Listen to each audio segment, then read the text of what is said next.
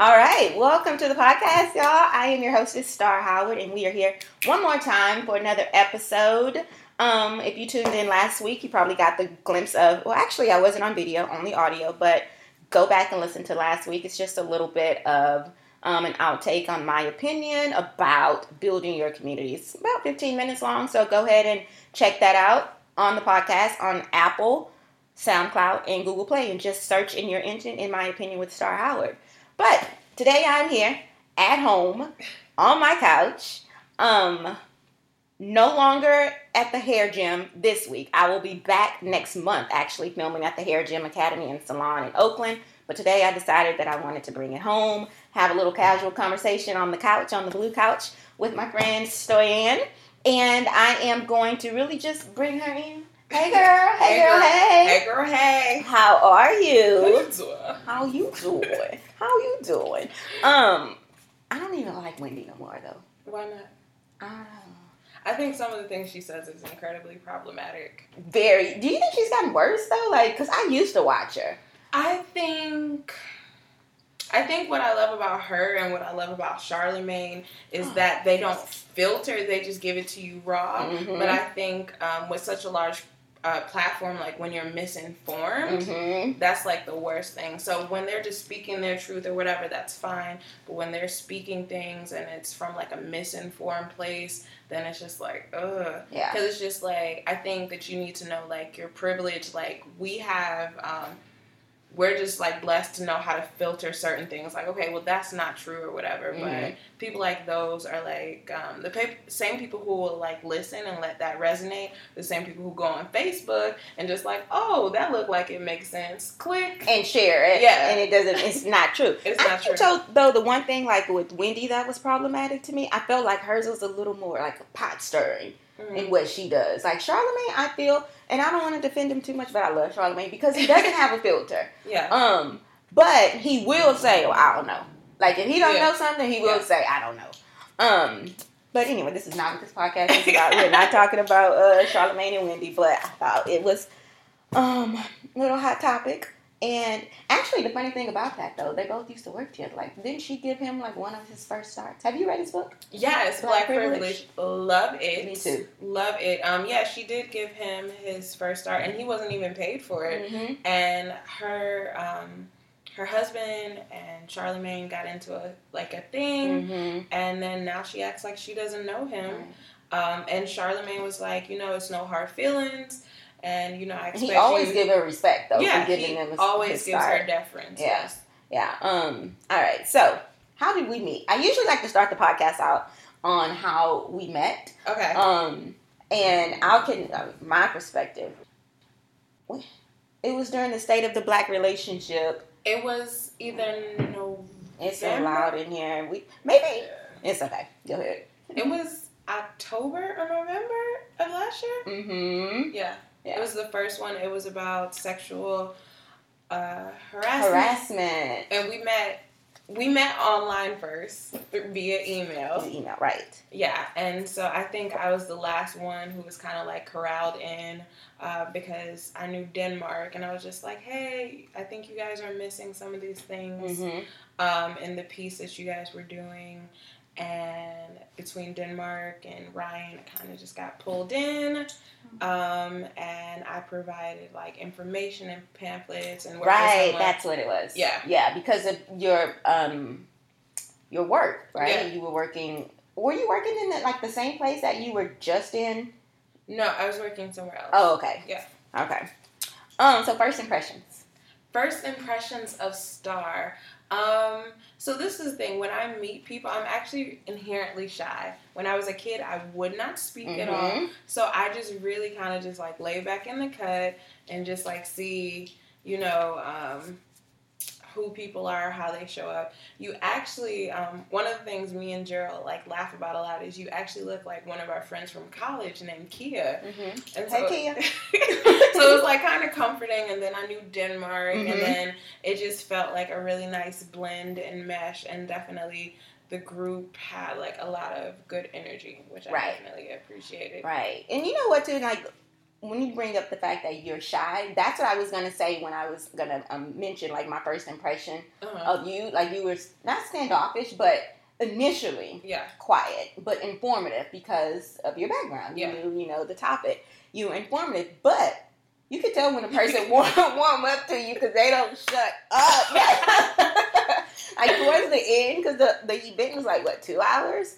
3 hours maybe, the whole thing, like, and then from there setup was a to breakdown. Yeah. And then after the event, we were outside, and it was just like Ben Stoyan came out, the real Stowe came out. It comes out in like stages. Like, I'll start talking, and then my craziness will come out, and then it's just boom, here I am. And it's no going back. No, it's no going back. No going back. Straight, no chaser. You know what's so? Okay, so speaking of that though, and state of the black relationship and all that stuff.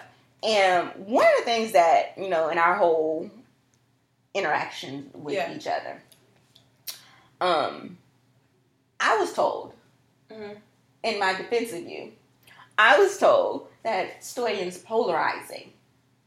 Polarizing. Okay. And my question for you, because of you are very opinionated, which I love, which, I mean, it's the podcast, in my opinion. You're very opinionated and you're very strong in your convictions. Yes. But to some people, it comes off as polarizing. Do you think that it's because you're a woman? I think that, and so we're looking at it from the state of the black relationship. Have you heard of anything, obviously you haven't heard of anyone calling you polarizing because you were very shocked, but has anyone ever had any issue with the fact that you are outspoken and opinionated and don't take no shit? So I really believe in certain situations, step up, or step down, step down. A thing for me is you could be anything in this world, but don't be ignorant. Right. So if you're based on the work that I've done, how I approach situations is different than how 19-year-old Stoyan approach situations. Because I consider my audience, whether it's just one-on-one, multiple people, I look at my tone, delivery, because intent is not as important as delivery. How are you going to receive this message? But after a certain point, if someone is just going to keep throwing middle fingers at you, then it's just like, okay, we just gonna get straight, no chaser. And I think that it comes in waves because there was an awesome institute that originally brought me out here, the Leadership Institute. And so one of the activities that they do is they sit you around and you have this assignment to do. And they're watching you. And so as they're watching you and they break down the dynamics of everything, it's just like who gets to speak, whose voice gets heard and whatnot. And when you break those things down into, you know, various silos, you see that people are going to listen to men more based on race. Sometimes a white woman will get heard over a male of a specific race. And then some people, like if they say, hey, you know, trying to talk and they're of color and they're like a lesser minority, they'll get shut down. So as many times as they speak and they get shut down, they just, they'll just stop talking. Eventually they'll just stop. Yeah. And so I remember just being incredibly shy, and my mentor, his name is Curtis Lipscomb, like I would go into rooms and I would not speak. And he was just like, you know, you're lesbian, you're immigrant, you're Jewish, you're black. Anytime you go into a room, you should always have something to say and never let anyone take your story away from you. So like, listen, I'm just gonna always be myself, and I never want to leave a situation like, dang, I should have said that, dang, I should have stood up for myself. And that's why with the situation that you speak of, I have no regrets because I put everything out there. I took the mild approach, but one thing that you're not gonna do, like my mother always instilled in me, like if you're not gonna take my shit, I better not see you take nobody else's shit. And my mom just raised me to be like just a force to be reckoned with as far as defending who I am as a person.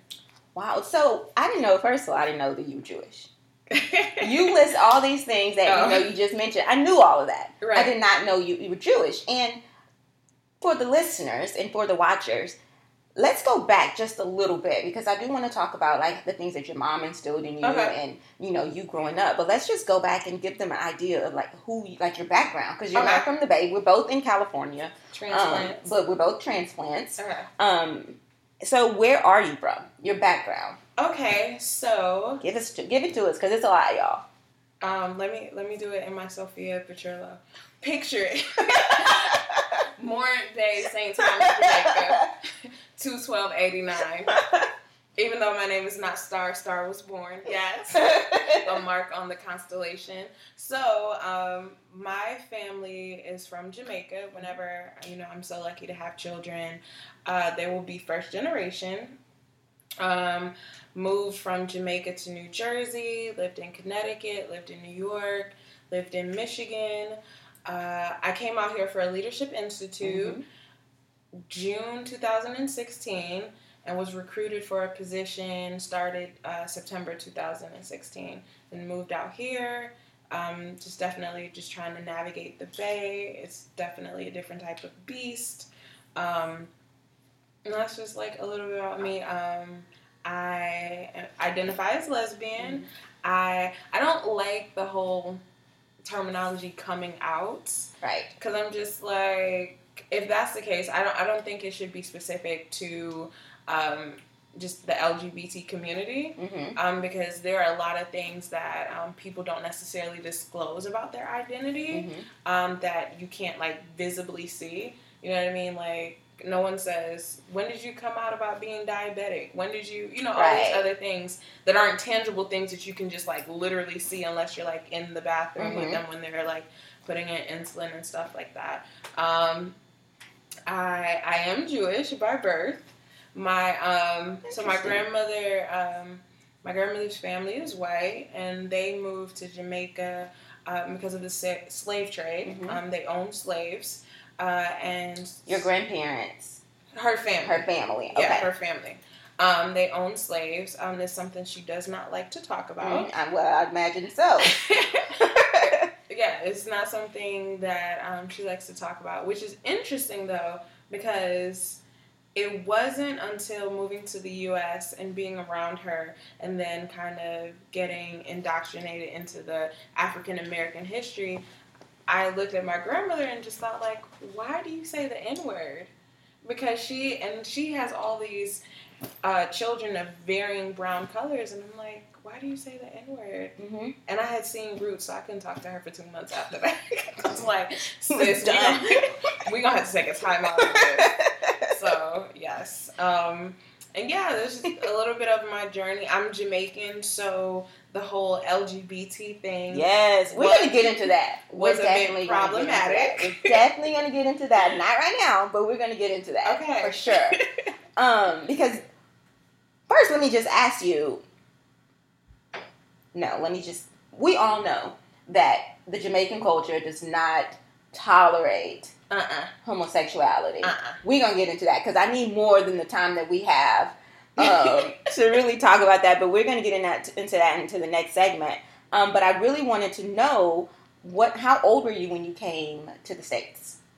I was probably like 5. Okay. Yeah. So you've been in, are you a citizen?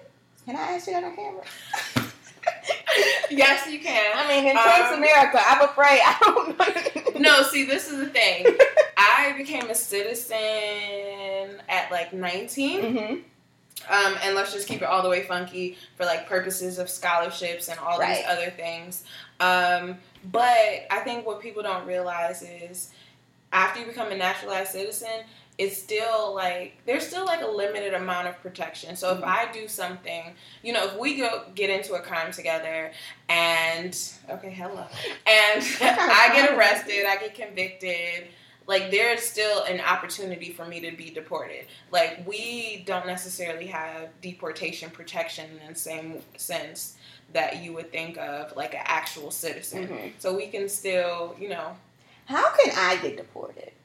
Because, I mean, sometimes, so I sit at home and watch CNN all day. Nice. And sometimes there's some things that come up and you're president, and I'm like, how can I get deported? Can somebody deport me, please? I don't know. You want to, like, switch paperwork? Sometimes. Yeah, but that's the, I had a green card. I had all of these things. And so let me just say this since we're on camera. And that's another thing. My mother wasn't undocumented when we moved to America. And so one of the things that's incredibly challenging for me is when people look at me, they don't see immigrant. My mom made sure I didn't have an accent because she didn't want me to get teased. But just hearing some of the things people say about undocumented workers, and a lot of the work that they have to do are things that Americans feel like they are too good to do. Right. So it's just like, just working under the table and doing all of these things. Like, it took my mother a very long time to be able to, like, legally be here. My dad, my biological father, was a horrible person, and my mother was just like, okay, well, I could stay with him and try to, get my papers, or I can make sure that my child knows that no matter what situation you're in, you always have a choice. Right. And you should always choose yourself and not, put yourself in situations where, they can, like, emotionally crumble you. So while he was at work, we left. Yes, mama. It's like a Lifetime movie. We went to Michigan because she was just like, I don't want my child growing up. But he was in the States as well. He was in the States, but he was legally supposed to be here. Okay. My mother, like, at a certain point, like, visas run out and now you're illegal. Which I don't like the term illegal or alien because I feel like it legitimizes someone's womb. Right. So I don't like that. And it separates you. Yeah.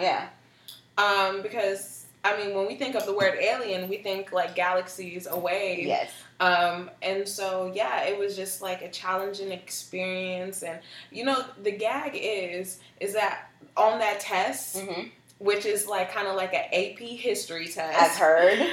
A lot of people who are American don't know it. Do not know it. We have to study. You have to check in with people. You have to do so many things. And it's just like... No, like, it's not, like, that's why, I can't stand, Trump's gaslighting, but more importantly, what I can't stand is, like, when people just don't question everything. Yeah, that's the problem. Yeah. And that leads into, you become a cult now, because you're just following what people tell you without checking the facts, without checking yourself. Your relationship with your mom. How is your relationship with your mom? Oh, my gosh. Is it just you and your mom? Yeah, I'm the only child. Okay. My relationship with my mother it's unconventional in the sense that I think in the relationships that the parental relationships I've seen with people, no one really challenges their parents. No one makes, like, a baseline, like, this is the standard I expect from my parents. We just kind of give that deference, and we do things out of obligation and all these other things, even though it doesn't feel good on the inside. So my relationship, so when my mother moved to America with my father was horrible. So I'm talking about when we lived there, when we first came to New Jersey, like, me and my mother sharing a box of Frosted Flakes because he would not buy food, and just all these things. So that's why my mom went and got, my mom had me when I was 29. So she's like 35, 36, having to take a babysitting job just to, like, just have food. Right. You know what I mean? And so, and sometimes he would leave me on the bus. So then my mom's boss, and, thank God it wasn't like a Lifetime movie. Nothing happened. So my mom's boss would have to pick me up and stuff like that. So it pushed my mom into a deep, deep, deep depression. Right. And then when we moved to Michigan, and, you would think, okay, I'm moving with my sister. It's going to be different. My aunt was a piece of work. And this is your mom's sister. Yeah. And so she was a piece of work, and she gave my mom hell. And my mom is just like, okay, I'm just trying to stay afloat because I'm trying to get papers. I'm trying to do all these things. Then she's dealing with the divorce. Are they going to let are they gonna let her keep me, or because my dad has more sisters, like where's all this gonna go? So it was just like falling down like a rabbit hole of depression, and just like, okay, well, I have my family here, and they're not as supportive as they're supposed to be. I married this man. He treats me incredibly unkind, and the only thing I have is this little person, and I can't have like adult conversations with you. So it just like put her into this very negative space, which thus impacted our relationship because we were not close. Right. My mom was literally just like a financial provider. So anything that I wanted, I could have, but the thing that I wanted the most, my mother didn't give, as far as like certain... Which was odd. She's very affectionate with me, but kind of like the emotional validation and stuff like that. So our relationship suffered for many, many, many years. And I would stop talking to my mother because she would say crazy things. Right. And so the things that she can't stand about me sometimes are the things she instilled in me. So this is so crazy because the last time I did a podcast.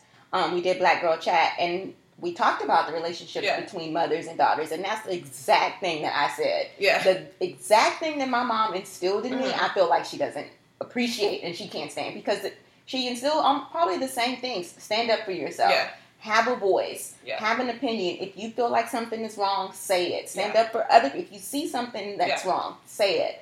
But just don't do it to me. Yeah. No, and that didn't work for me and my mom because...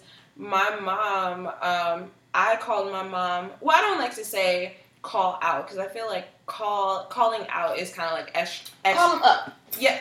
Well, no, I like to call people in. Call them in. Call them in.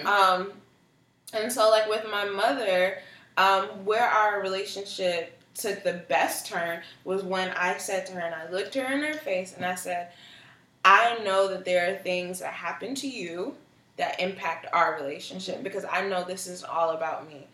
And so I said, if you want to be in my life, because I said to her, like, we kind of missed the point where we're going to have kind of the cookie cutter mother and daughter relationship.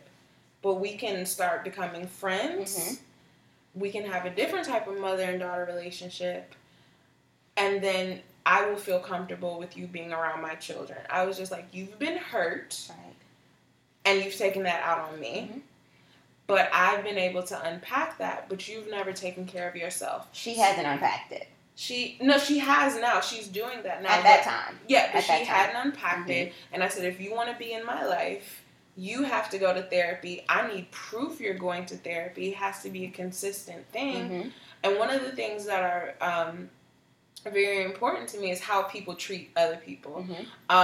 So... You know, it goes back to one of my favorite quotes, and I'm going to butcher it by Maya Angelou. People won't remember what you did or what you said, but they'll always remember how you made them feel. So it's just like, my mom will cut you up with words. And sometimes it wasn't necessary. So I'm just like, you need to be mindful of all these things if you want to be in my life. Right. And I think that's something that a lot of people should... abide by, like making requirements for anyone who chooses to be in your life. Correct. Whether it's a parent, a friend, or whatever, because emotional scars are like things that we will live with forever. And if someone is just always tugging at your emotions and not building you up, like, you're not going to last that long. Yeah. Like, being healthy emotionally. Right. And it's really about setting those boundaries, too. Yeah. And I feel that you have to set boundaries around yourself depending on the relationship as well. And we all should have those boundaries to protect ourselves. Like, I'm a strong believer in protecting your peace. Yeah. And, like you said, there are people who are going to pull and pull and pull, and you're constantly pouring into them, but nobody's pouring into you. Yeah. And definitely. So eventually you're deflated, you're empty, and like, what now can I give? Can't you even give anything to yourself because you've given so much to everyone else. And you know what, though? Like, and give me your opinion on this, too. One of the things that in my past, I used to be made to feel that was selfish. Creating boundaries, like things that you won't tolerate. There's certain things I won't tolerate people doing or bringing into my space. And sometimes people misjudge that as selfish. And my personal opinion is that's because they don't have the boundaries for themselves. Because if you haven't set boundaries for yourself, you don't understand other people's boundaries or the need to have it. Yeah. So, what is the one thing though that you feel that your mom has taught you, indirectly, directly, good and bad? To be mindful of how I treat other people, but also in the same breath, like, what other people eat don't make me poop, so I shouldn't be concerned. Sometimes loyalty looks a lot like stupidity, and be able to differentiate. Don't put false senses of obligations on yourself. So, just because you're my mother, that means I have to tolerate your BS. Just because, we work together, I have to tolerate. Like, people put themselves in situations where they're just like, okay, well, I have to do this because of this. Like, you hear people who, it's Thanksgiving, I gotta go to my family. And she would always challenge, well, why do you have to do this? Exactly. Why do you have to do this?